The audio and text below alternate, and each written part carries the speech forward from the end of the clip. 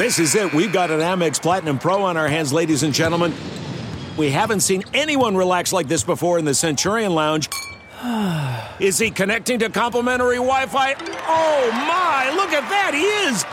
And you will not believe where he's going next. The Amex dedicated card member entrance for the win. Unbelievable. When you get travel perks with Amex Platinum, you're part of the action. That's the powerful backing of American Express. Terms apply. Learn more at americanexpress.com/withAmex. Hey, y'all. 7 Rounds in Heaven is back. We're brought to you by the Armchair All-Americans as a part of the Armchair Media Network. The NFL is still hammering out the details, but the draft will take place April 23rd to 25th. 7 days would have been cooler. It is I, Rob Paul, a.k.a. the host who has blocked an NFL defensive tackle one-on-one. And with me, as always, is AJ, the Browns are back, baby, Marchese. I still don't believe you played against Nathan Shepard. I pancake blocked him. The story's going to get larger each time. I put him on his ass. Today, we're going to be counting down our top 10 interior defensive line prospects in the 2020 NFL Draft and previewing the AFC North draft plans. Let's hit it. 7 rounds in heaven with my baby. Going out to Vegas, maybe.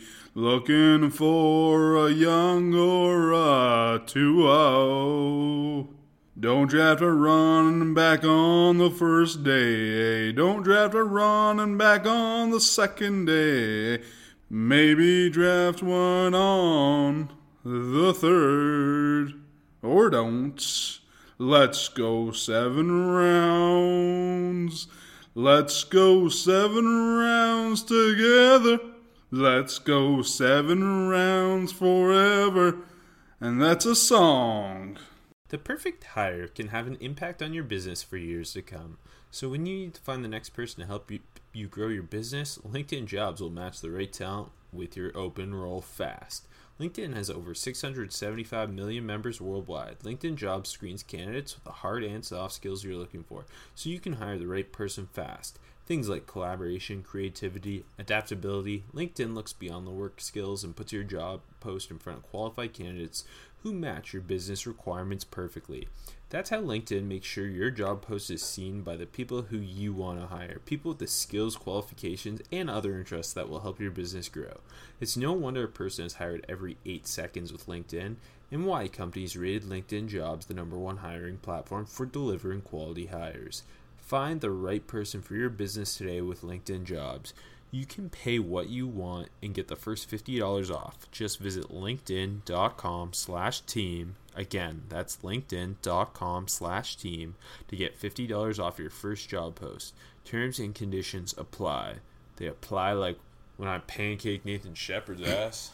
That's what's up. That's what's up. We lost, but I won in the trenches that day. It's true. And look at where you are now. Yeah, sick. Thanks, AJ. More importantly, we're going to talk about defensive tackles that I probably couldn't pancake block. I don't know. I could probably get an off-balance Marlon Davidson to the ground. if we're getting real with it. I was gonna ask you to say a name, so I'm glad you did. Anyway, I looked through and made sure I wasn't saying someone I really like. just in case they want to add me to their entourage later in life.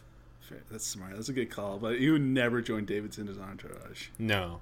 Imagine me being Javon Kinlaw's turtle. You would be a great turtle for Javon Kinlaw. I know I would. I could easily own a tequila company. See, I think we fucked up not joining Neville Gallimore's entourage. Yeah, well, that's true, because I did pancake Nathan Shepard, but I couldn't get to Neville Gallimore.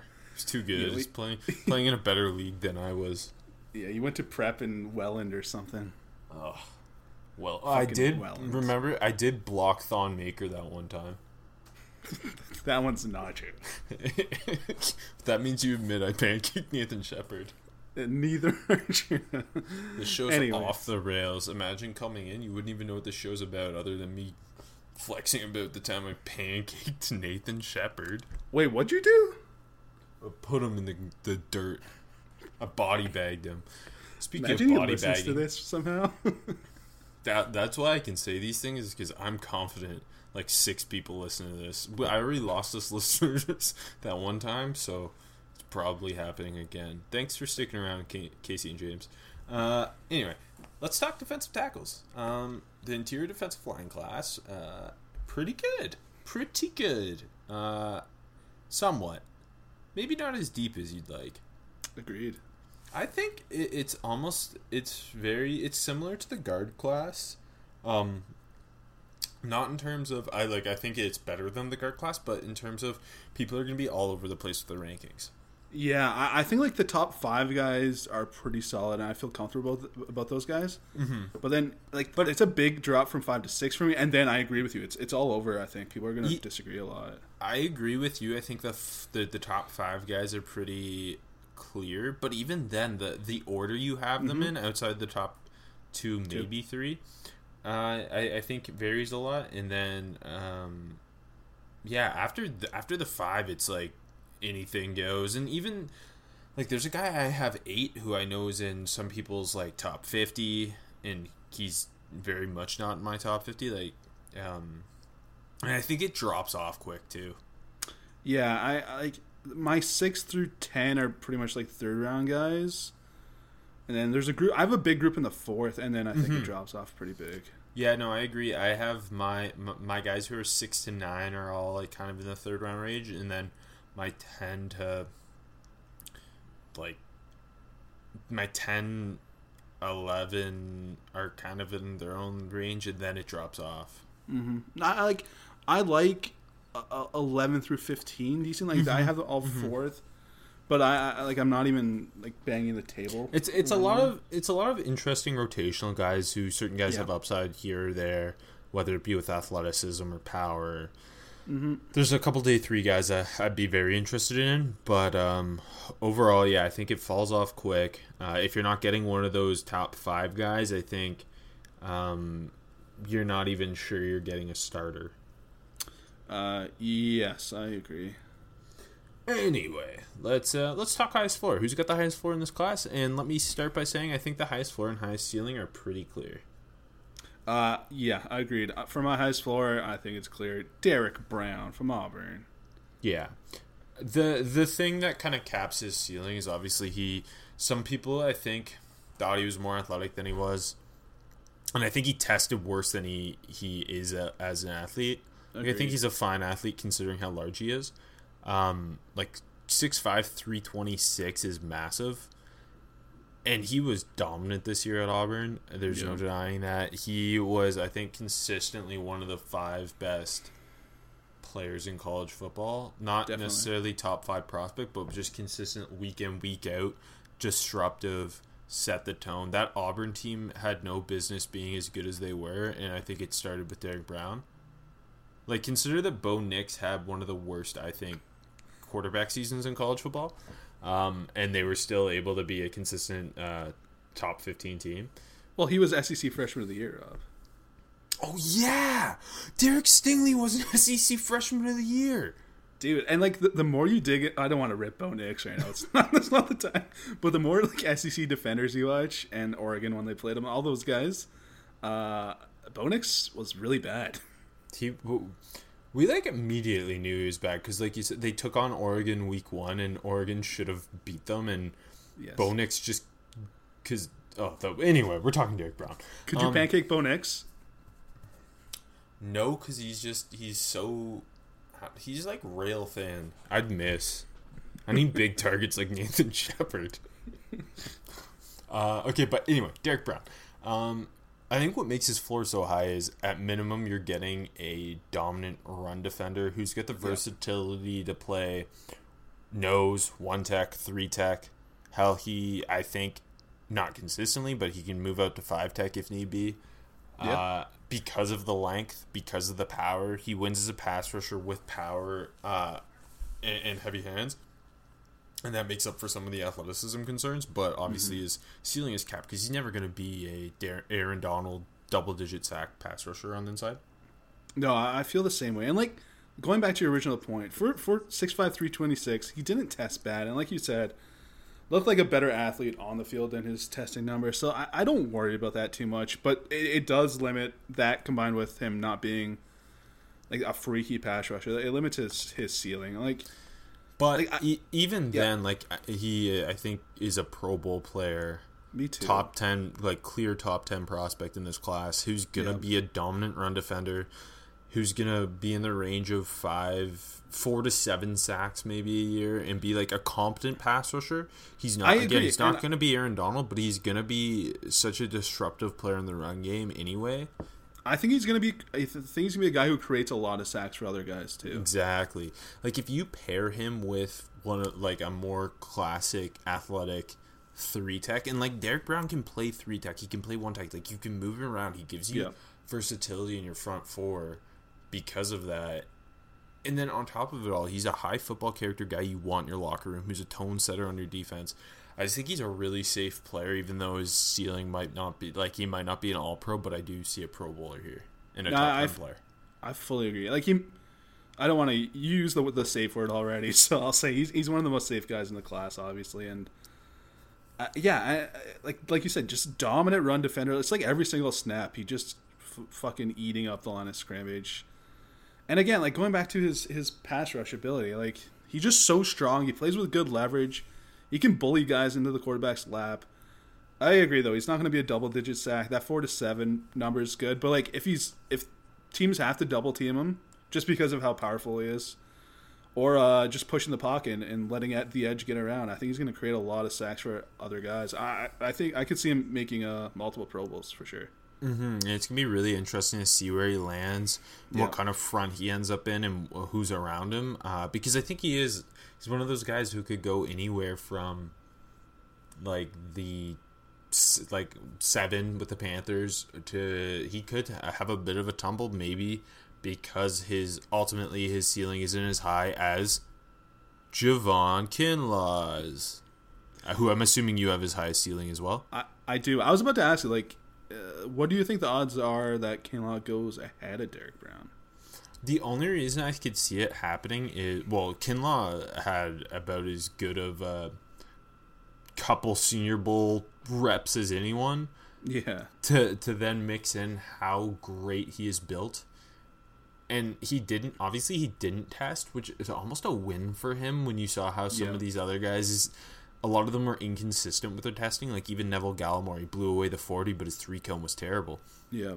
And so it's almost like Kinlaw won because he didn't test. I think you're right. Because, Kinlaw is already a very good player, but his whole potential is that he has big-time potential. So if you're seeing a freaky, explosive guy on tape, he's lightning off the line of scrimmage, I don't think he would have blown away the testing, but I think he would have tested very well. But it's almost it could only hurt him a little bit. I agree with you. He wasn't going to test like a Davis brother. Come on now. But he would have tested, I think, probably had the overall best combine of the guys I have in my top 5 interior defensive linemen. Mm-hmm. But again, it didn't really end up hurting him that he didn't test because he had that Senior Bowl. And on tape, he's clearly this explosive pass rushing monster. And that's what gives him the highest ceiling is the pass rush upside with his explosiveness. If you throw on the Alabama game, some of the things he did in that game where it's it's just him. Yeah, he is putting on a show against Alabama or Georgia that in the upset victory over Georgia. It's the splash plays. He's not as consistent as Derek Brown snap to snap. Yep. But he flashes when he makes a play. Not to say that Derek Brown isn't disruptive or anything, because clearly he is. But Javon Kinlaw just makes jaw-dropping plays, and I think that's why I could see it end up happening that Kinlaw goes over him just because the pass rush upside. Yeah, I understand. Yeah, if the Jaguars are sitting there at 9 and they're debating these two, would you be surprised to see them go with a Kinlaw over a Derek Brown? I wouldn't be shocked. It'd be a tough decision though. I don't think, and that's saying a lot for Javon Kinlaw. I don't think it'd be an easy decision either way. No, definitely not. And it's really interesting. I almost hope it happens that a team's sitting there and clearly needs an interior defensive lineman. And I'd like to see which way they go, just because Derek Brown's going to be more impactful early on, but the overall upside, and obviously it's a pass-happy league. Kinlaw's presence in what he could be outweighs what Derek Brown is now. And like for me, I said I have Derek Brown 10th on my or in my top 10, sorry. And I have Kinlaw just outside of it. And almost in most classes, I think Javon Kinlaw is a top 10 player. And I'm sure he is for some people. For sure. I have a top 15 grade, which most top 10 guys get from me. So, like, I think in most classes he's a top 10 guy. But yeah, okay, first of all, he's someone like 6'5", 324, but carries it better than like anyone. Him and Derek Brown are essentially, they're the same height. Derek Brown's 2 pounds heavier, and they look like different, like, humans. Yeah, it's insane. Like, he's so body beautiful. He's lean and mean. And then, like, he's a leverage monster. Like, it's so natural. And then, I don't know, man. Like, his upper body is so powerful. You combine that with his leverage. He puts guys on the ground consistently. It's like, he does have to develop his pass rush repertoire. He gets stuck a bit if he doesn't win right off the bat. You almost worry that if he's not correctly developed, he ends up kind of like a Leonard Williams, where it's this guy who's got it all, but if it doesn't come together, like Leonard Williams has been fine, but he has not been what people expected him to be. Yeah. And they're similar in length and power and explosiveness at that size on the interior, and you're just still kind of waiting for Leonard Williams to put it all together. That's a good point. Yeah, I think I'm a little more confident Kinlaw will, just because I think he's, I don't know, just so more. I don't want to say anything bad about Leonard Williams, but like just he's so naturally gifted. I don't like not Leonard Williams isn't, but like I don't know, man. I'm pretty confident that his. I don't think Kinlaw's floor is very low. I'm high on Kinlaw, and I agree. I think he's got the highest ceiling. Again, like I think Derek Brown and Kinlaw are just so much better than the rest of this class. Derek Brown's just a safer guy because I think no matter what, you're getting a run-wrecking interior guy. But with Javon Kinlaw, it's all that upside. And if he consistently puts it together, he could be one of the most impressive interior defensive linemen in the NFL. I agreed. Which it's a weird thing to say. Yeah, I have Derek Brown over Javon Kinlaw, but I think Javon Kinlaw can be the better player. Yeah, I mean, but again, it's not like you're too far off on them, and Brown is so safe, so I think it's fair. Like, I think most people have Derek Brown over Javon Kinlaw, but I would not, like, shit on someone for going the other way, just because, again, what Kinlaw could be. Projections, baby. Okay, who's your value pick in this class? Okay, so I didn't want to pick a guy in my top 10, which I think is fair, because we're going to talk about him anyways. So I went with one of the aforementioned guys I got in the 4th round, McTelvin Ajim from Arkansas. Oh, God damn it! I didn't know you were going to be this high on him. I had him penciled in as my sleeper because his hypes are. It's okay. I can audible, but I'm glad you brought him up. Yeah, I don't know where people are on him. Like again, I got him like a mid-late 4th round grade. He's really interesting. Like, he's only 1 year of experience on the inside. He was playing edge before. And, like, you know me, Rob. I have an affinity for the bull in the china shop guy, and Ajim is that type of guy. Like, he's so quick off the line, which is another thing I just always covet. He heads towards the backfield, but with zero plan. And, I mean, like, he looks like a really good athlete. He moves well. He keeps his feet, which... Former 5-star guy, too. Yeah, pretty true. Which, like, for a bull in the china shop guy, if they're not keeping their feet, then it's like big uh-oh. But for him, he does, so I like that. And then you see, like, in the backfield, really explosive, closes on the quarterback quick. And then, like, he needs a lot of work, especially in his hands. I like to see him get a bit stronger against the run. He's exciting, though. Like you said, like, the splash plays are exciting. Yeah. He was at, I think, the East West Shrine game, turned that into the Senior Bowl. Yeah. Pretty good combine. He's an explosive guy who is raw as hell, but you get him, especially in this class, like I said, it kind of drops off quick. I'd rather bet on a guy like him who's got all the physical traits than maybe a guy who's more refined but lacks the overall athleticism, just because there's just less upside there. Yeah, no, I totally agree. And like Ajim in the NFL, like, stick him inside, let him shoot a gap and go, and I think you're gonna have a rotational pass rush interior guy there. Yep, exactly. After saying that, I went with more of a safer value pick, but a guy who I've kind of had a bit of a liking on for a while now. LSU's Rashard Lawrence. It's a good one. He's been all over, and I'm still so shocked that he wasn't invited to even the East-West Shrine game. But I just see a guy there who's gonna be a depth player on your defensive line, who's got experience playing everything on the interior of the D-line. Like, he played nose, he played 1, he played 3, he played a lot of 5 this year for them. And I like that, the versatility. He's really stout against the run. Maybe not the most explosive athlete in the world or anything, but makes up for that with a big motor, power at the point of attack. I think he can be a rotational guy on your defensive line that makes an impact versus the run. And I just like his work ethic, his motor, and he's just a lunch pail defensive tackle. That's how I would describe him. No, definitely agree. I have him in the late fourth, so I like him. Not crazy high on him, but yeah, I agree with that's about where I have him too, late fourth. Yeah, and I like he's a high character guy. He works his ass off. The motor's awesome. I like like a lunch pail guy. I think his hands are heavy, and I think short area quickness. He's got a bit of it. Like, it's not that bad. I don't think he's gonna be completely inept, and also he's thick and strong. He's 6'2", 308, and he's a powerful guy. I agree. I think he's a safe value pick for you. Yeah, and we were talking about it with the O-line groups too. Just guys who can play multiple spots on the line. I'm always gonna be more interested in because the more you can do, right? Yeah, exactly. Also, I just want to say a guy who kept catching my eye while watching him was his teammate playing nose, Tyler Shelvin. It's going to be an interesting guy to watch next year. Nice. I like that little plug for a year from now. Well, hey, he's the 5-star with the green hair, number 72, big boy. Yeah, he's fun. He's I think they list him at 350, so... That's fucked. You want to get my attention, weigh 350. Nathan Shepard sure didn't. Okay, who's your sleeper? I went with Broderick Washington from Texas Tech. Oh, I would have given you props for even having him as a super sleeper. So, I see. I went deep. You called me out last week, so I went deep. It made you look like a fucking fool.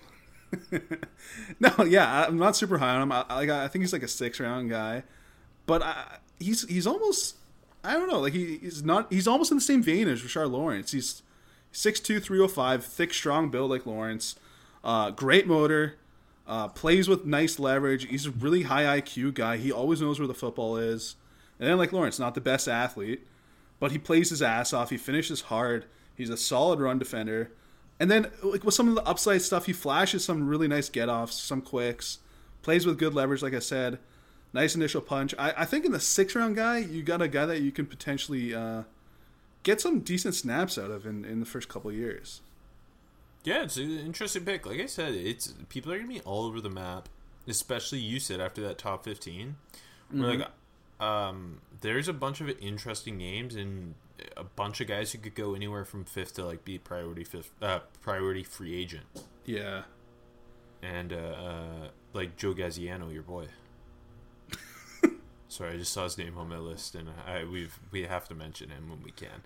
Okay, my sleeper is a guy who I'm still a little surprised never kind of took that next step at Ohio State. Robert Landers.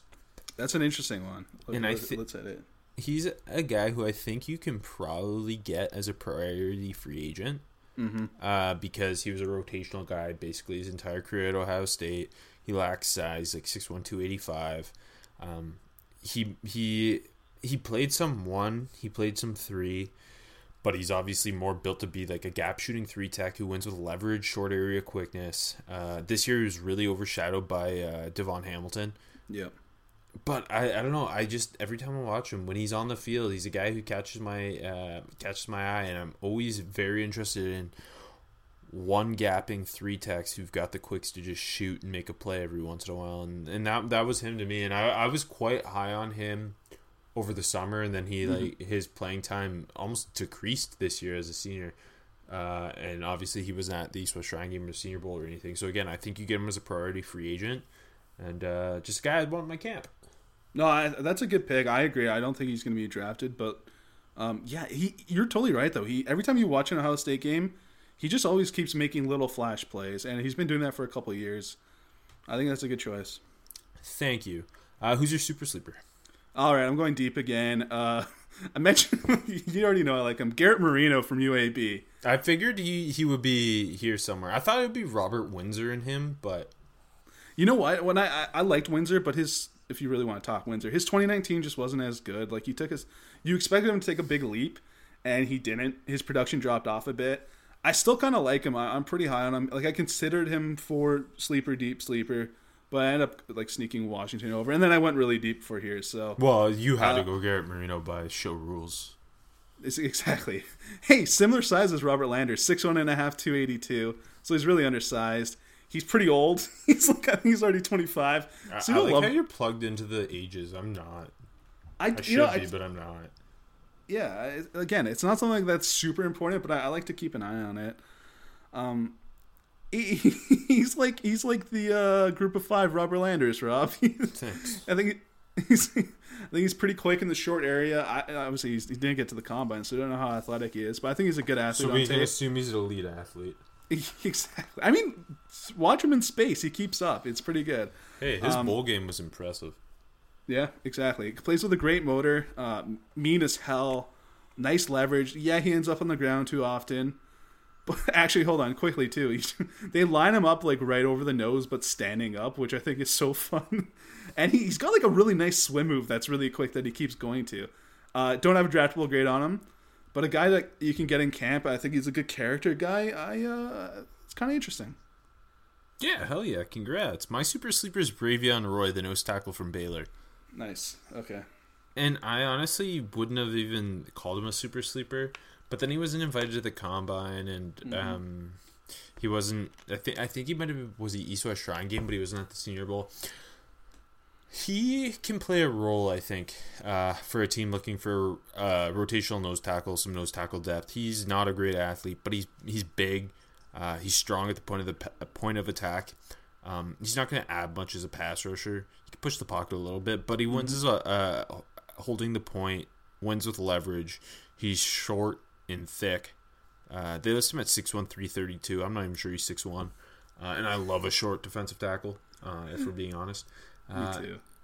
And I just think if you're getting him as a priority free agent, you can find a role for that type of guy, especially because a lot of the time with like interior defensive linemen aren't playing special teams anyway, generally speaking, that like depth guys at other positions, the athleticism matters more because they're going to be playing so many special teams. Like I love talking about special teams linebackers, but with a interior defensive lineman, if they lack some athleticism, it's less of a concern because they're not going to be contributing there anyway. So if Bravion Roy's playing a handful of snaps a game just to kind of shore up your run defense every once in a while on a clear rundown, then I think that's someone you want in your training camp. We've seen a lot of those like UDFA guys and late round guys that are just like run plugs stick around in the league for a long time. Well, I think it's partially because the upside's not great, but Roy's got like a higher floor than a lot of these other UDFA guys because I know I can find a role for him. Mm-hmm. And I think that's where you see, obviously, Snacks Harrison is kind of a bit of a stretch of an example because he went to such a small school. But finding like those small school noses in the later to undrafted rounds, it can pay off. Roy will be in the Panthers training camp at the very least. Yeah, easy. They'd probably take him in the first round. Didn't Chad Reuter have them trading up for James Lynch or something? It was fucking sick. It made me so happy. I love, but clearly Matt Rule's decided he's going with Temple Tough, not Baylor. I don't know, what do they say at Baylor? But anyway, who's your wild card? I kept it simple. A guy that could be a wild card for 3 years. I went back to Raekwon Davis from Alabama. Oh, okay. I didn't think there was a clear guy in this group. See, I have him as a late third round guy, early fourth. He makes my top 10, but I don't love him. He's 6'6", 311, but I mean, his best season in Alabama was the 2017 season. I like to throw down everyone's stats when we do these shows. I don't usually say them, but it's nice to just like kind of get an idea of what kind of statistical output guys had. And it is so funny to me that Raekwon Davis had 10 sacks as a sophomore and then like 2 in his final 2 seasons. Yeah, it's insane. But the hype is still there, and the NFL, like, they see 6'6", 311, they see Alabama. I think the hype's gone. His combine was bad. I have a hard time seeing a team justify taking him top 100. I think he's going to go earlier than I think. And again, I'm not that low on him. I'm not that high on him, but he's my 10th guy, and I have a pretty large drop off between 9 and 10. But I agree, he's a wild card because like 2 years ago, people were like, "This is the next Calais Campbell." Yeah, he's my 9th guy, and my 10th guy could easily jump him, and I kind of like him more. So there you go. Braquan Davis, good choice there. The size, the production from 3 years ago when people were all over him as like a top 5 pick. And it's funny, like Deron Payne ended up going 13th to Washington.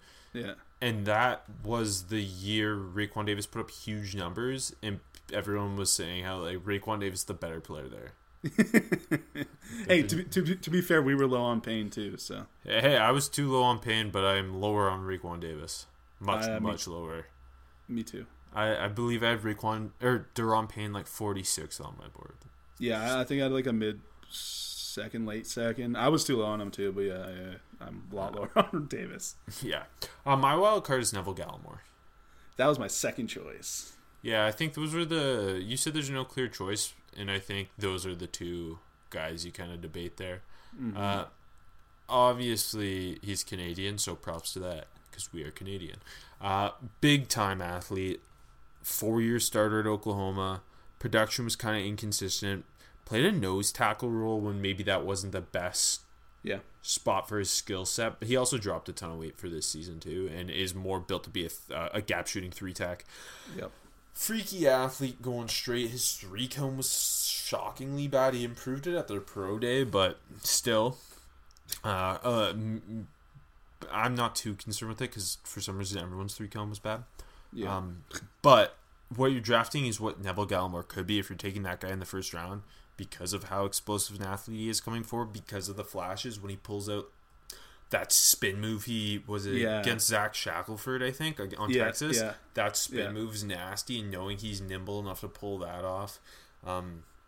He's kind of built like the Geno Atkins type of defensive tackle, the Grady Jarrett type of defensive tackle, where he's shorter, explosive straight line, not like a freaky, like he doesn't carry it the same way as an Aaron Donald. No. But he's still a very athletic gap shooting 3-tech. But you worry with him is he's so unrefined. Like he just a lot of the time it seems like he doesn't know how to use his hands. Yeah. If you get him, he's done. Like if you get your hands on him, it's almost over a lot of the time. Like you just lock him up. Because he doesn't have counter moves, because he's still learning to build that pass rush repertoire. So I think that's why he's a wild card, because some people I've seen say like top 15 guy. I'm not there with him. Would I be shocked if he went top 20? No, but I don't think I'd be the one taking him there. I think right now, if you were to ask me, I think I'd be surprised if he goes top 20, but I wouldn't be shocked if he goes in the first round. Yeah, I think he's back under the first round. I don't have a first round grade. I have an early second on him. Me too. Like you said, there's so much potential there. I like him a lot. And like on tape, he looks a lot more agile than he tested. So like you said, that's why I know everyone's 3-cone was so bad. Like specifically, the 3-cones were bad. Yeah, like you said, he has that 6 spin move he breaks out sometimes. Actually, has a pretty nice swim move that he uses sometimes. It's pretty effective. But he's got to. He goes to it. I thought he went to it a lot, and when it worked hard. But when it didn't work, it was like kind of like you've beat him now because he went with exactly. It, you stopped it, and it's over. Yeah, he's got no second moves at all, and if he doesn't get the initial rush, like he doesn't take the playoff, but he definitely needs to learn those secondary moves. I hate when guys just don't do anything after they make a move and it doesn't work. You hinted at that Texas game. One of my issues with him is that I just like to see him finish better. Like in that Texas game, he had 2 sacks, but I think he could have had like 3 more easily in like a TFL or 2. He's inconsistent. The flashes are there. The stuff to put it all together is there. Yeah. But he needs a lot of development. Fit's going to be really interesting with him too. Yeah, because like I said, he played a lot of nose at Oklahoma, and I don't think that anyone's looking at him to do that in the NFL. Obviously, yeah. I hope a stupid team doesn't draft him. So, well, now Seattle's going to take him. So, okay, best bet, Derek Brown. It's gotta be, even though we clearly both love Javon Kinlaw so much. Derek Brown is going to be. Like, I wouldn't be surprised to see him competing for Defensive Rookie of the Year. Agreed, yeah. Like, he's not going to put up sexy stats for that award, so he probably wouldn't win it, even if he was dominating for, let's say, the Jaguars. Yeah. But, like, I can see him consistently being a 50 tackle, 8 to 10 TFLs, 5 sack guy for, like, 10 years. Yeah, for sure. And sneak, I don't know, 2-3 Pro Bowls in, or even more than that, yeah. Okay, you want to jump into counting down our 10 to 6 here? Let's do it. Again, my 10 to 6 is pretty close. tight. Yeah, it's tight. I don't know. It's all third-ish round, right? Yeah, which is me late, too. Yeah, I go from the highest. My number 6 guy is mid to late third round guy, and my number 10 guy is a late third, early fourth round guy. Okay. And I could probably I might even switch them, to be honest. Anyways, number 10 for me is Devon Hamilton from Ohio State. Okay, he's 11 for me. I like him a lot, though, but I've seen some people be really high on him. We'll get into him because I do want to talk Hamilton. Like I said, late third, early fourth. Next is Raekwon Davis, also late third, early fourth. 8 for me is Leki Fotu from Utah. I'm sure we'll talk more about him earlier, but I like him more than I usually like nose tackles. You know, I'm not the biggest nose tackle fan until they get into the NFL. I got a late third round grade on him. 7 for me is Jordan Elliott from Mizzou. Late third round grade, Rob. Wait, sorry. Oh, never mind. But we're like off by one each time, so we're not going to finish sharing me drinks. And 6 for me is James Lynch, mid to late third round grade, who we'll get into. Anyway, I think you have a guy not in your top 10 that I have 6. Interesting. Okay, let's hear it. Okay, so like I said, now I feel I wish I did okay, yeah, I don't know. I'm just losing my mind here. Okay, Raekwon Davis is 10 for me. He's 120th on my board. Mm-hmm. And my comp is Ashawn Robinson because, Sick. I mean, they played at the same school, so it's easy comp, easy money, baby. 9 for me is Leki Fotu, 92nd on my board with an Eddie Goldman comp. Yeah, see, my comps are the best. 8 is Jordan Elliott from Missouri, 85th on my board with a Shreve Floyd comp. 7 is James Lynch of Baylor, 83rd on my board with a Matt Ioannidis comp. And then, thank you. 6 for me is Marlon Davidson, 80th on my board with a Lamar Houston comp. So that's the guy who I guess isn't in your top 10, who's 6 for me. He's number 11 for me. I have an early fourth round grade on him. Interesting. Okay, you want to start with Marlon Davidson? Sure. I don't know what to make of him. Like, he's definitely interesting. I think the problem I went back, so I originally was evaluating him as an edge because he played a lot of edge. He played all over the place for them, and then obviously he came in at the combine at 303. So I went back and I watched him kind of almost with a different eye because I was like, well, he's not going to be playing edge in the NFL, obviously. So I reevaluated him essentially as an interior guy, and I ended up liking him more. And he's got obvious athleticism. I don't see like the first round stuff. To me, that's crazy. Agreed. Yeah. Even like the second round definitely is too rich for me. I would start looking at him in the third round. I think he's an interesting 3-tech option who's got athletic upside and versatility, wins with leverage. He's got surprising bend for a bigger dude, and you saw that because he's playing on the edge a lot and he's standing up a lot. So I think he's a bit of a project, and that's why I don't understand the first round stuff with him. Even if we're talking the lack of first round talent in this group, pushing guys up the board, like that's not the guy I would be betting on there. He had a good Senior Bowl practice, and I think a lot of people kind of fell in love with that single practice. I was about to say that. I think that's where some of the first round stuff comes from, maybe. And like he definitely looked really good, but again, I don't see him as a top 50 guy, but yeah, he slides in at 6 for me. He's definitely interesting, but development is to be had there. I'm like 5 tech, 3 tech. Like he's played a lot of spots, so that's also a plus. But it's funny, like you have him 11, I have him 6, and I sound low on him too. Because it's just the hype. But that's just coming back to it. There's certain guys where like with him, you mentioned already with Devon Hamilton, Jordan Elliott. There's certain guys who I just don't totally see it with, and I've seen some people are just in love with these guys. Yeah, I think that's just what the group is after number 5. Going to David. Trust your eye. Yeah, I mean, I do like Marlon Davidson. It sounds like I like him the same amount as you do, even though I'm a lot lower on him. You're right though. He's like it's weird that he stood up so much at edge. It's hard to see past that. And I think there's going to be a bit of an adjustment period to playing inside at the NFL. But you're right though. He's kind of like he's not a great athlete, but he's kind of like he uses some hesitation and stutter moves, which is kind of fun. And you're like, does that translate to 3 tech or not? It's kind of weird. I do think he's a solid run defender though. I think he uses his length pretty well. If it's 1-on-1, he handles. He doesn't really get moved. He handles double teams pretty well, which those things will translate to the inside probably. Mm-hmm. Which also one fun stat: he blocked 3 kicks this year, which is pretty cool. I love that.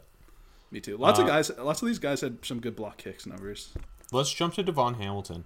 That's a guy where I saw him like if you want a Derek Brown type, but in a lesser way. That's the guy you get him in the 4th round. I think he can be a strong run defender, big time size, heavy hands, strong at the point of attack.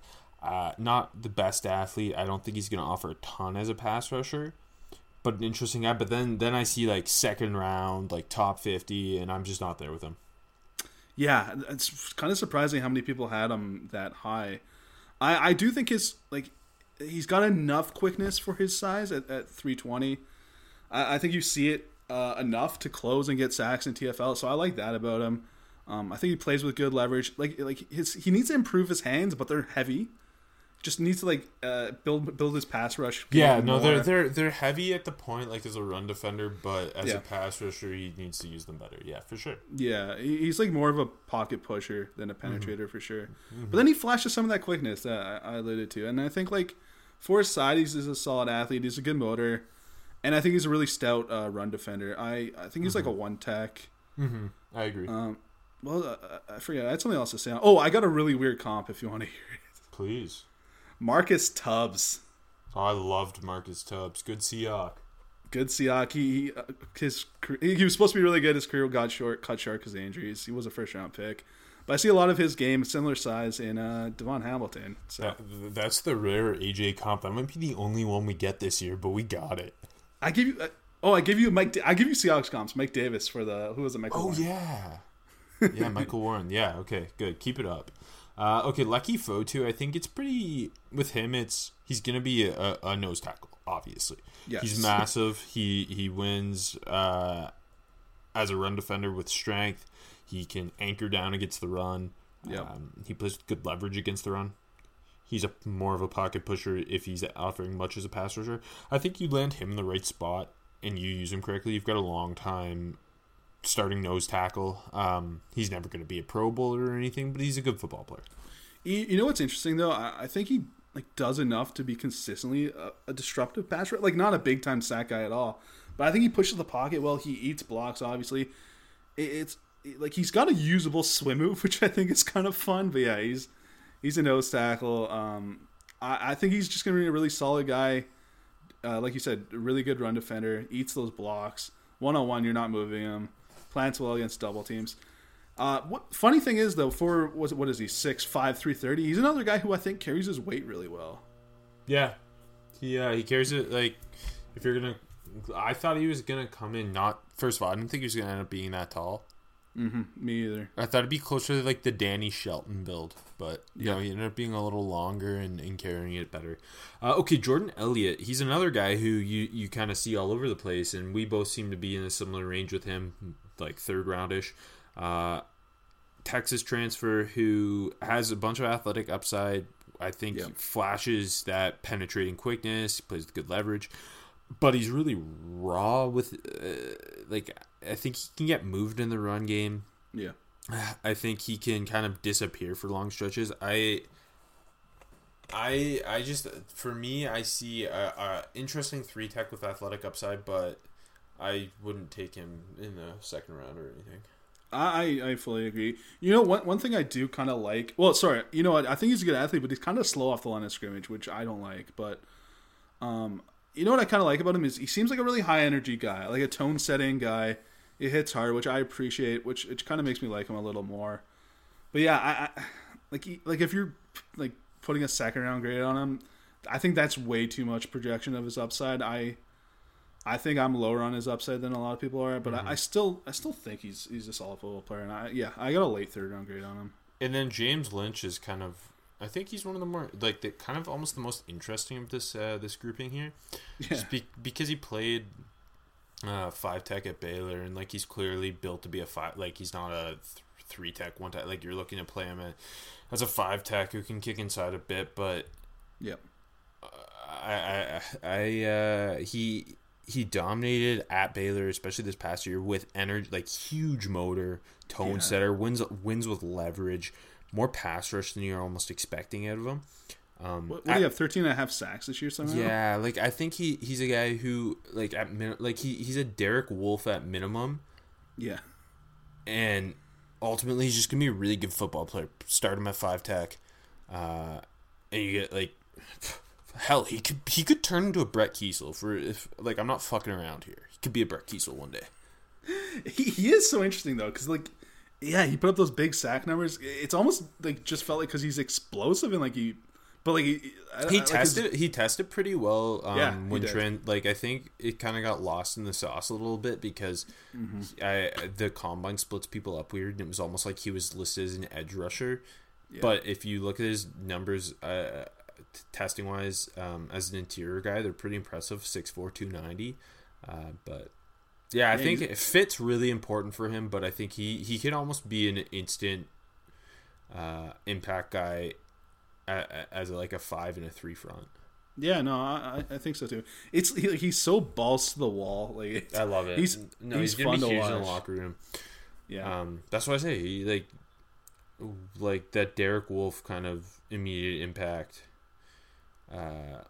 Interesting guy who can add a lot of just energy. I don't know. He's just one of those guys where it's like, no, I don't think he's a top 60 pick or anything, or like Chad Reuter. I don't think Panthers take him in the first round, but third round, I'm really interested in him, and I think he gives me a long term starter who can be a tone setter. I agree. Yeah, hit us with your 5-1. I don't think I don't know. We'll see how different I am. Number 5 for me is Justin Matabuki from Texas A&M. I have a late second round grade on him, so that's a bit of a jump from James Lynch to him. We'll get into him more. And 3 and 4 are the hardest for me to separate. I ended up finally the grade out so similar for me. I ended up falling at number 4 for me is Ross Blacklock from TCU.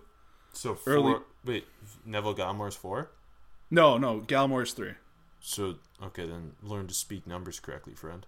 That's what I said. Number 4 is Ross Blacklock. You said number 3 is Ross Blacklock. I don't know about that. Anyways, Blacklock is number 4 for me. Early second round grade. Then who's 3, AJ? Neville Gallimore is number 3 for me. It's called also early second round grade. They're tough to separate for me. I agree. They're after the first 2 guys, Derek Brown and Javon Kinlaw are both top 15 guys or whatever.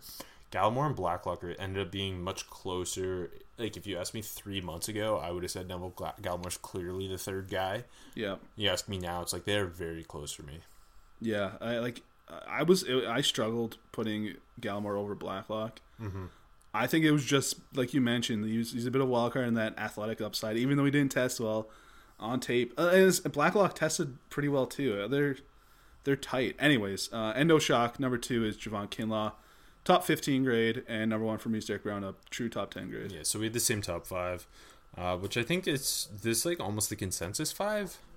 Except for the people who are like sometimes you'll see Jordan Elliott over Matabuke at times. Yeah. So I have Justin Matabuke 5th. I'm a little lower on him than you. 77th on my board. Jerron Reed comp.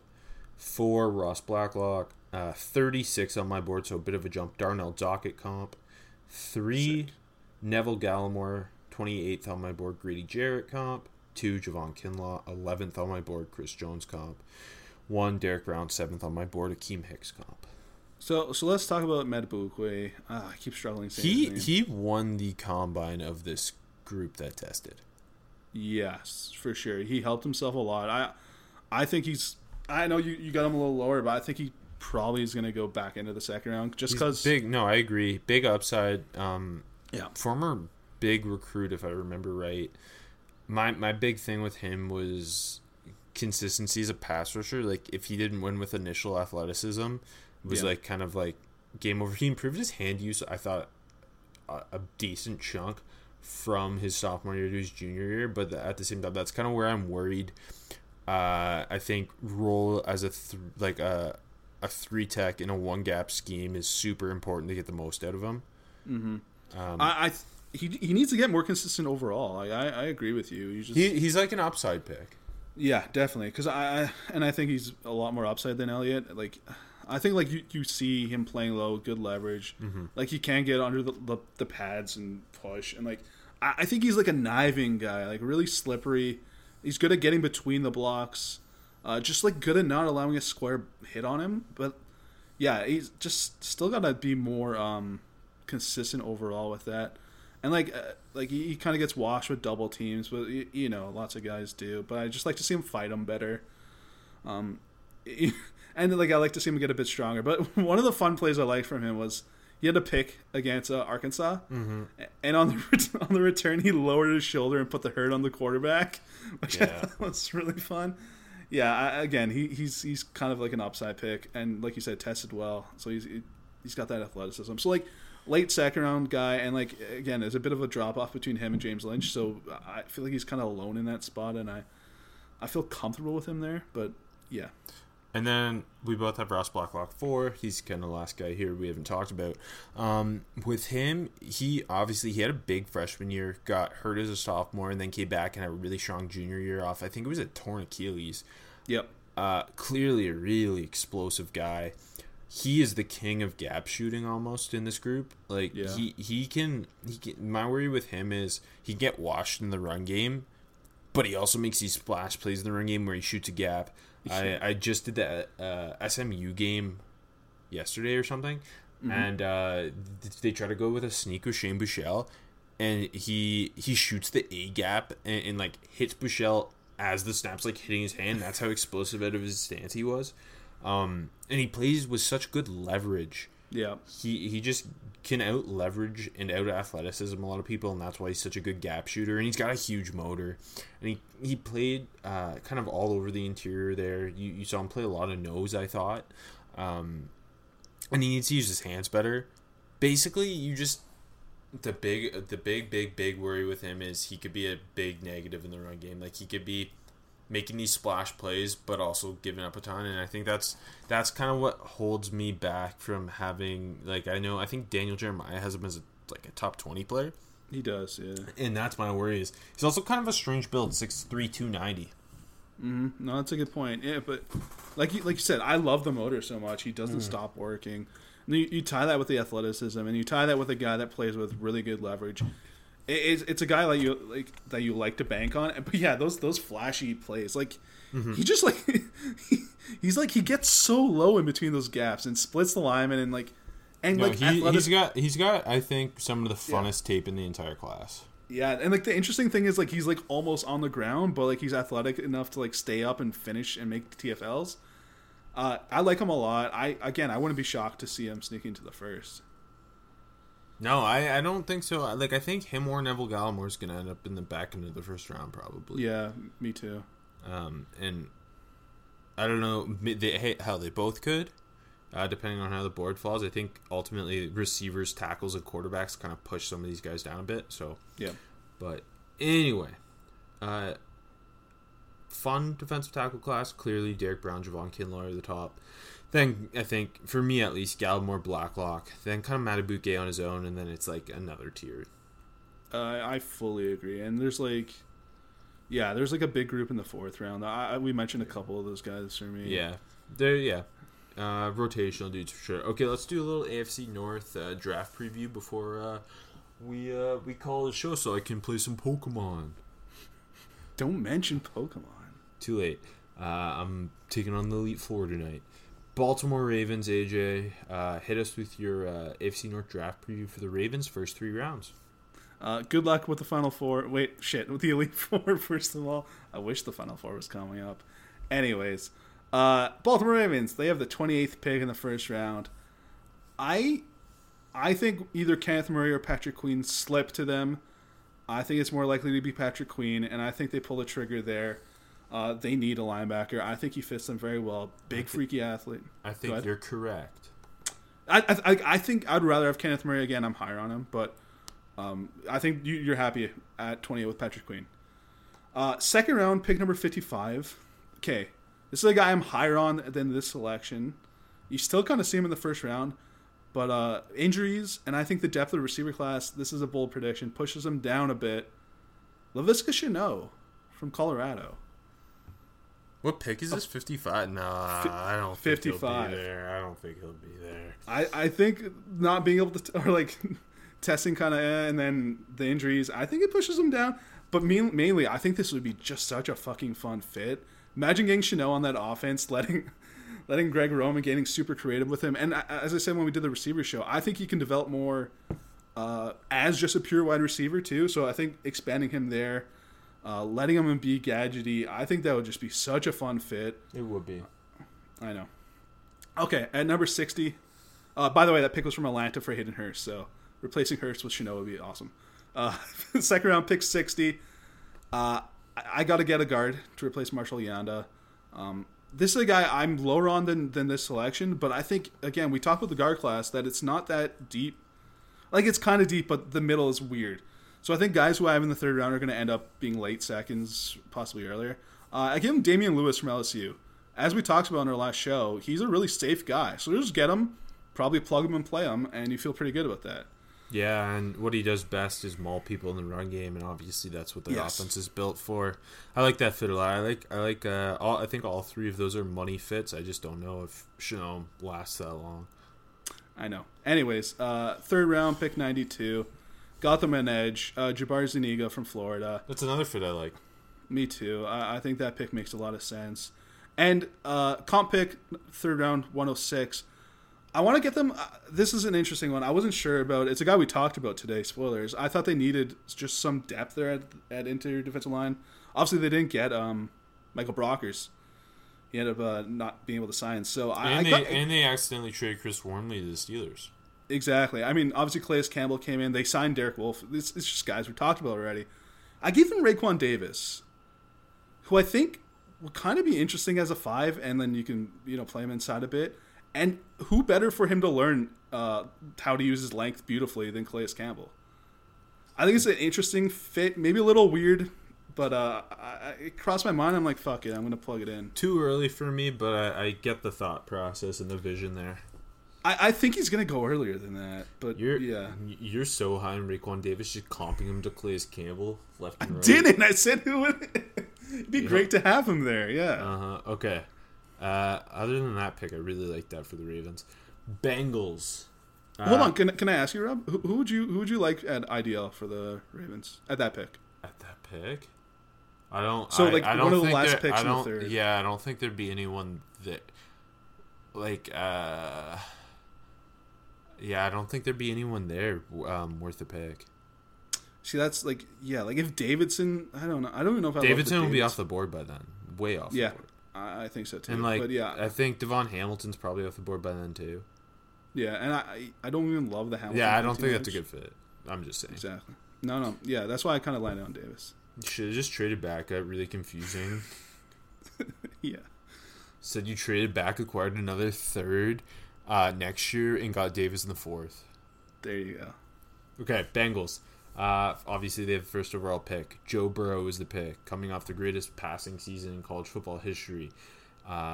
He not only adds the charisma you want to be with your face of your franchise, he's from the state, so Mike Brown knows who he is. He even happened to play a little bit at Ohio State. He's also perfect in terms of his ability to extend plays and throw with pinpoint accuracy. We've talked about Joe Burrow tons. Everyone has. This is obvious. It gets interesting at 33rd because top like first round guys could, like, there could be someone there who should have gone in the first round and just other needs push them there. Yep. I wasn't going to take that chance. I didn't want to be like, oh, this guy fell to the Bengals at 33, money. So I figured 33, address your offensive line. You took Jonah Williams last year at left tackle. You've extended Trey Hopkins as your center. You're hoping your guards end up being some combination of Billy Turner, Michael Jordan, and Xavier Su'a-Filo. It's not great. But I think you can go grab a right tackle here at 33rd. It might be a bit of a reach. We talked about how high we are on him. I think he could be a day 2 riser. Matt Pert from UConn. You plug him in at right tackle. I just really like the combination of him and Jonah Williams. I know it might be a bit early, but when like they can't risk waiting till 65 and hope one of the plug and play type tackles is still on the board. That's fair. I'm yeah, it's a little early, but again, we both love Matt Pert. So really great athlete with a length too, so there's a lot of upside there. Maybe like this is a really great trade back spot too for them. Yeah, how about them being we mentioned this on an earlier show. How about them being a potential trade up and getting Kenneth Murray? That'd be interesting too. Because I just don't see them making a move up, but I like that fit. And I attack this pick figuring like Murray and Queen go in the first round, so they can't take linebacker at 33rd. So yeah, that's definitely another option. Trade up for one of them, trade back, go tackle, stick and pick, take. I just picked I just kind of took my favorite tackle here, and then 65. They definitely need a linebacker, like you alluded to. Again, stay in state. Mike Brown knows who he is. His name's Malik Harrison. Malik Harrison, 65, maybe not the greatest value in the world, but it's a weak linebacker class, and I like Malik Harrison's ability as a plug-and-play backer a lot better than some of these other guys. I think he can be their day one Mike. He's got, you've mentioned before, like he's got a combination of size, pretty good athleticism. Like he's probably by far the most complete linebacker you're getting at this point in the draft. You know what? The more I think about it, I think Harrison's going to end up going the back end of the second round. Yeah, me too. I would not be surprised. Like, if Baltimore doesn't go linebacker in the first round, the second round with Malik Harrison makes so much sense to me. Yeah, for sure. Okay, you want to hit us with the Browns? Yeah. So, obviously, they got Jack Conklin. They still need the other tackle spot. You took Andrew Thomas on the last show for the Jets. Thank you for respecting me. I will. And so I took Mekhi Becton from Louisville, who maybe not the perfect left tackle, but he's played there. And I don't like as long as he has experience there, I don't think it's a big deal. And I like that fit a lot with the Cleveland Browns and that Stefanski power run scheme. And then suddenly you have I know Becton's more upside than anything, but I think he'll be competent as a rookie. So between him and Conklin, you got solid bookends. Yeah, for sure. Second round. I think they got to address that safety spot. Pretty lacking right now. I give him Kyle Duggar from Lenore Ryan. Let him come up, make plays in the box. I end up getting them a linebacker next too. They need linebackers. So they just need guys that can make plays around the line. They should be able to get one of the better safeties at this pick too, and I like the Duggar fit. Yeah, we see Jeremy Chin sneaking up the board pretty big right now. So I kind of debated between the two of them. But my take, Chin's off the board by this pick. He might be, yeah, for sure. Exactly, and I kind of like the Duggar fit more, anyways. We kind of talked about the linebacker class already. I wanted to get a linebacker for the Browns, but I kind of struggled which pick to get them to and who. So I ended up landing here at 74 in the third round. I got them Akeem Davis-Gaither, another speedy linebacker to go with Mac Wilson from Bama last year. They also have Siani Takitaki. I know they do, Rob, but how was he last year? I don't know. Mac Wilson played over him. Exactly. And they picked him, 80, which sucks. But I think they still got to address the linebacker spot. I'm sorry, Rob, because I know you like the Takitaki, but... What the don't put that on me. Well, oh no, you didn't like Takitaki. I forgot. No, Johnny Tavea from Hawaii. Yeah, sorry, you like Tavea. I'm sorry. Okay, fuck you. So here you go. Get ADG, and you feel a lot better than that Takitaki pick. And at 97, I wanted to get them another wide receiver. I think a lot of the guys are going to be off the board at this point. So I have a guy that I like in the 4th round. I think he'll probably be a 3rd round pick. I don't love him, but get them a bigger jump ball guy to complement Jarvis Landry and OBJ. I give them Michael Pittman Jr. from USC. He'll be way off the board by now. See, I kind of wanted to talk about him because I don't know where he's going to go. I ran a poll the other day, and I just threw 4 of the big jump ball guys in it. And it was like, which receiver do you have highest? And I think it was Colin Johnson, Michael Pittman, Chase Claypool, and Gandy Golden, just for the laughs. And Pittman won the poll, like 500 people voted. Really? Big flex. And Pittman won the poll by he had 74% of the vote. Really? See, if you were to ask me, I would think Johnson and Claypool off the board here for sure. And then I'm not sure Pittman's off the board. I have Pittman above those two, for the record. I have him 69th on my board.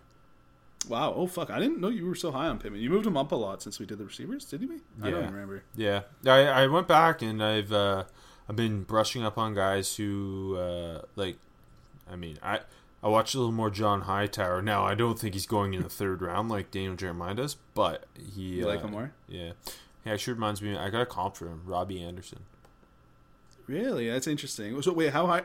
I know this is off topic, but how high are you on Hightower? Let me find him on my board. This is hard. Well, I mean, I could control F, but that's not good content. Like 4th round. Wow. I have a clump of 4th round guys like him, Prochet, Courtney Davis, Lynn Bowden, Isaiah Hodgins. They're all like clumped together in that 4th round range.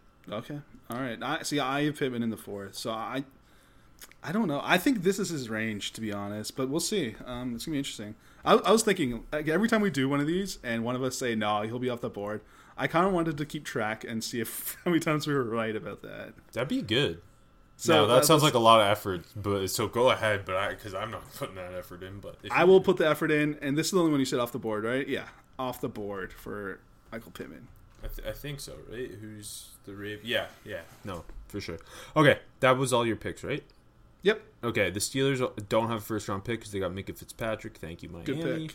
49th. It's interesting because a lot of Pittsburgh faithful want them to go like running back and wide receiver. They have a 3rd round comp, 102. A lot of Pittsburgh faithful want them to go wide receiver and running back with these 2 picks. As a Steelers fan, I'm not super down to keep drafting running backs.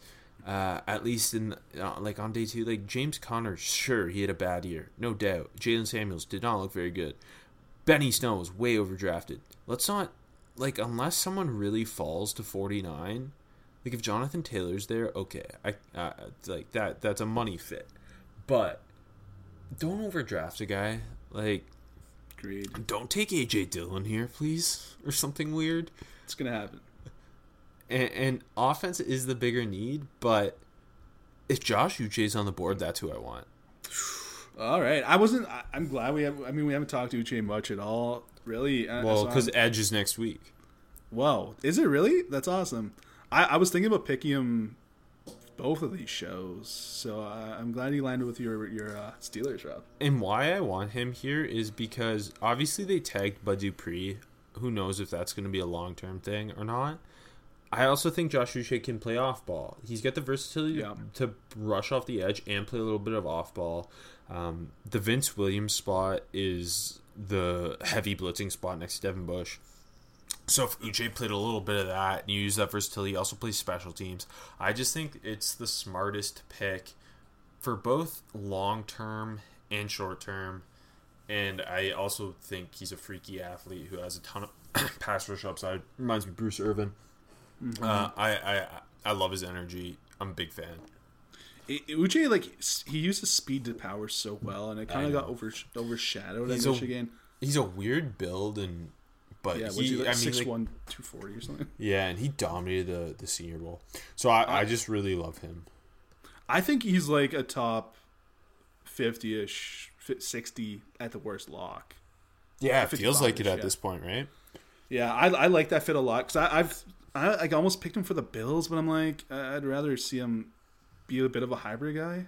Yeah, for sure. Even though I thought he'd be a really fun successor for Jerry Hughes, but I'm like, no. So I'm glad we got him to a fun spot. And then at 102, I had the conversation. Do I, like, as a Steelers fan, I hope it's not a running back.